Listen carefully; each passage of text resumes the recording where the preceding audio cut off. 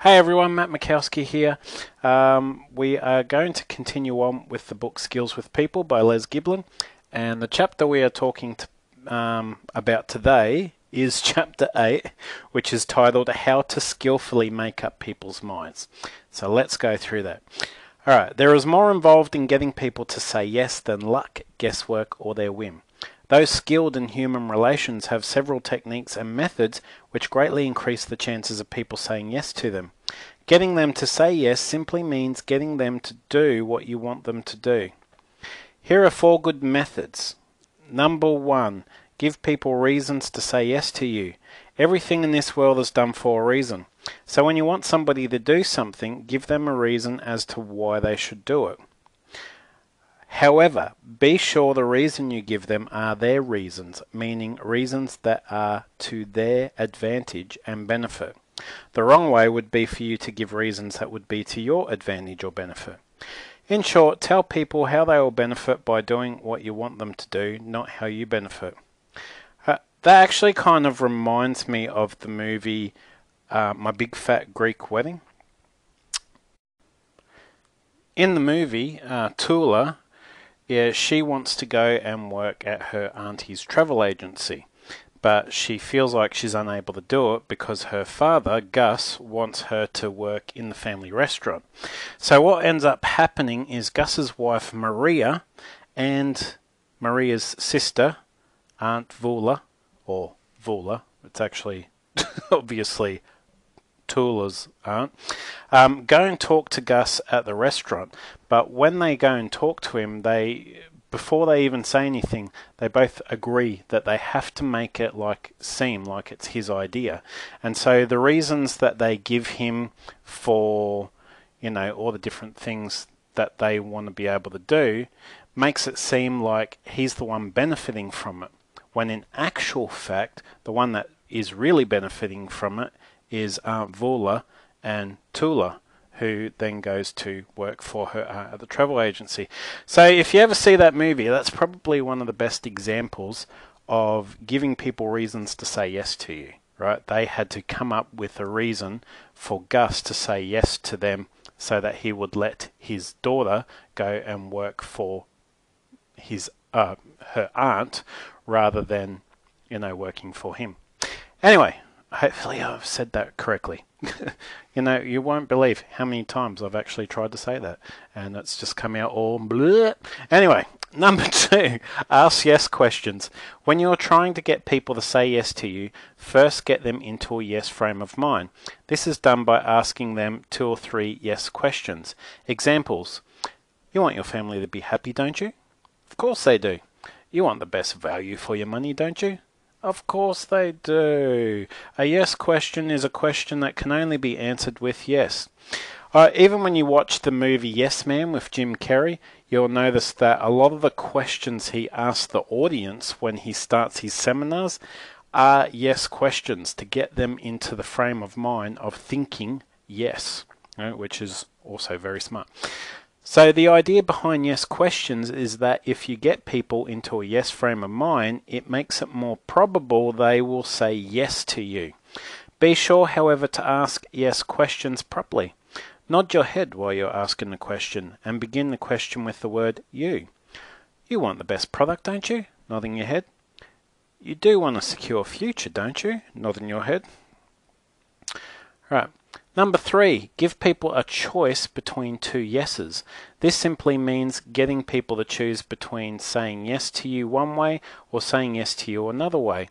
Either way they chose, they are saying yes to you. Yeah, so as an example, if you're helping your child find clothes to wear for the day or whatever else, and they're still at an age where they need help, you might turn around and go, would you like to wear the red shirt or the yellow shirt?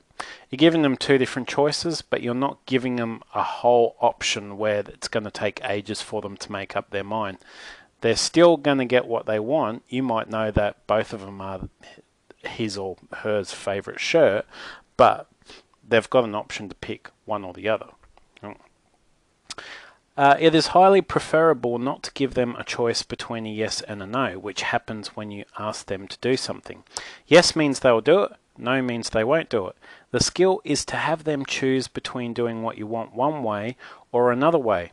If you want an appointment with Mr. Smith, for example, you might say, would this afternoon be satisfactory, Mr. Smith, or do you prefer tomorrow morning or afternoon?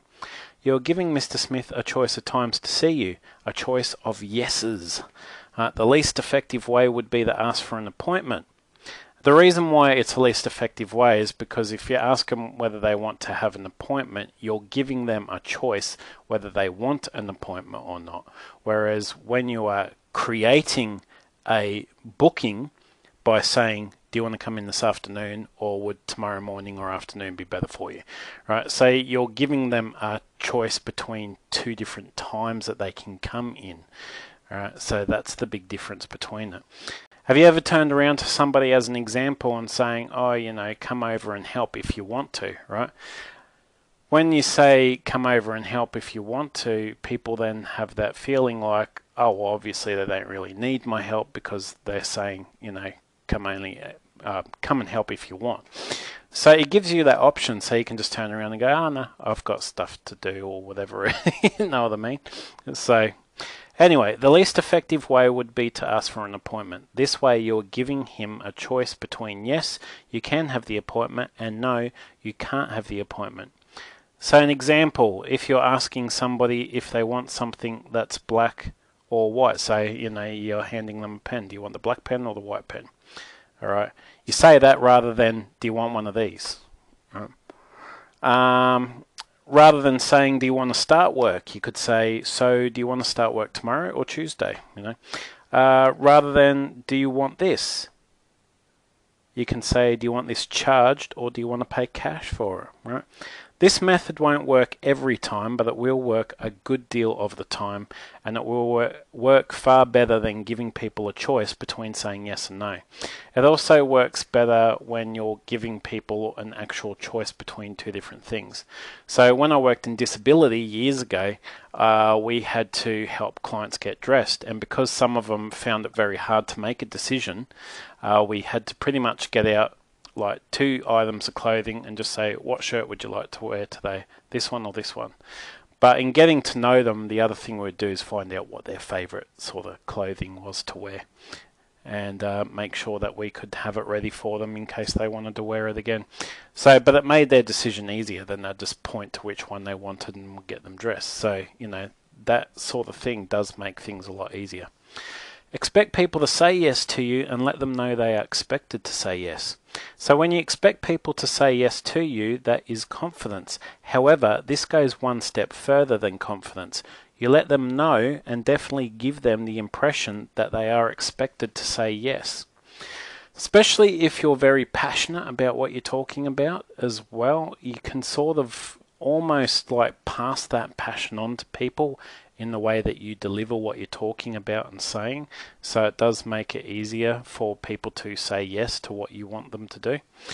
Almost all people start off in neutral and can be led. Many never doubt or waver doing what you want, once you let them know it is expected of them.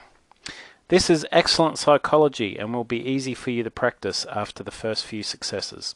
So pretty much what Les Giblin has suggested that you do is put these 4 methods into practice. Find somebody that you can practice these methods on and get into a habit of expecting that people are going to say yes to you when you are trying to get them to do what you want. This is not about manipulating people. This is a technique that can be used for pretty much, getting things like, more help from family members around the house, or, getting your friends to make a decision about where you want to go, or, there's so many different scenarios that these particular principles can be used for. Right, so even though I do get some people will listen to this and be like, oh, that's a bit like, trying to control people and whatever else. It's not about that at all. It's about trying to have a specific set of skills that is going to help you not just in personal life, but also in work life, more importantly, or if you're building relationships. You might have an idea where you want to start like a particular event, as an example, and you need to get sponsors for that event. This sort of thing would actually help with that. So there's lots of different areas where you can put these methods into practice. Anyway, that's it from me for today. Tomorrow we're going to go through chapter 9, which is, drumroll, how to skillfully set people's moods. So we'll learn about that tomorrow. Anyway, thanks for listening. I hope you got something out of it. Do what you can to put these principles into practice so that you can get better with them, and until it gets to a point too where it's almost natural the way everything starts to flow.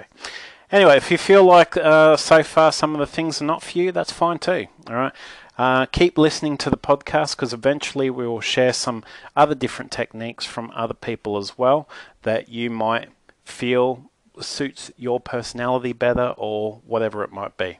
Anyway, take care of yourselves, and I will chat to you tomorrow. All right, bye for now.